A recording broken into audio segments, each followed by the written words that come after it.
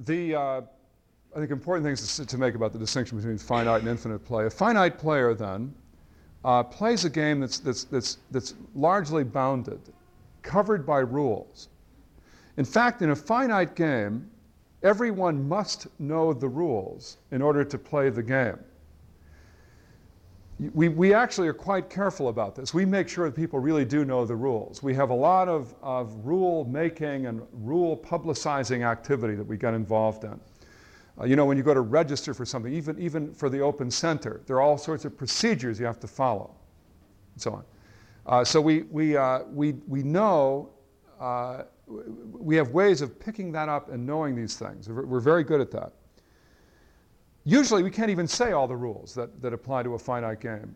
Usually we play the game and know the rules even though we couldn't tell all the rules. Now, the difference in an infinite game is that you change the rules.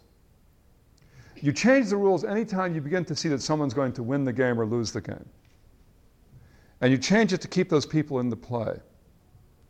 And that's, I think, what my kids were doing and what I did as a kid in that softball game. We changed the rules to keep those Catholics in it and keep them from winning the game so we could stay in it also.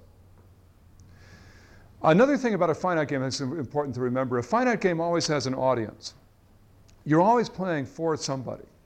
I'm aware of that even when I play privately with my friends, like a squash game, no one's watching, or some tennis or something like that.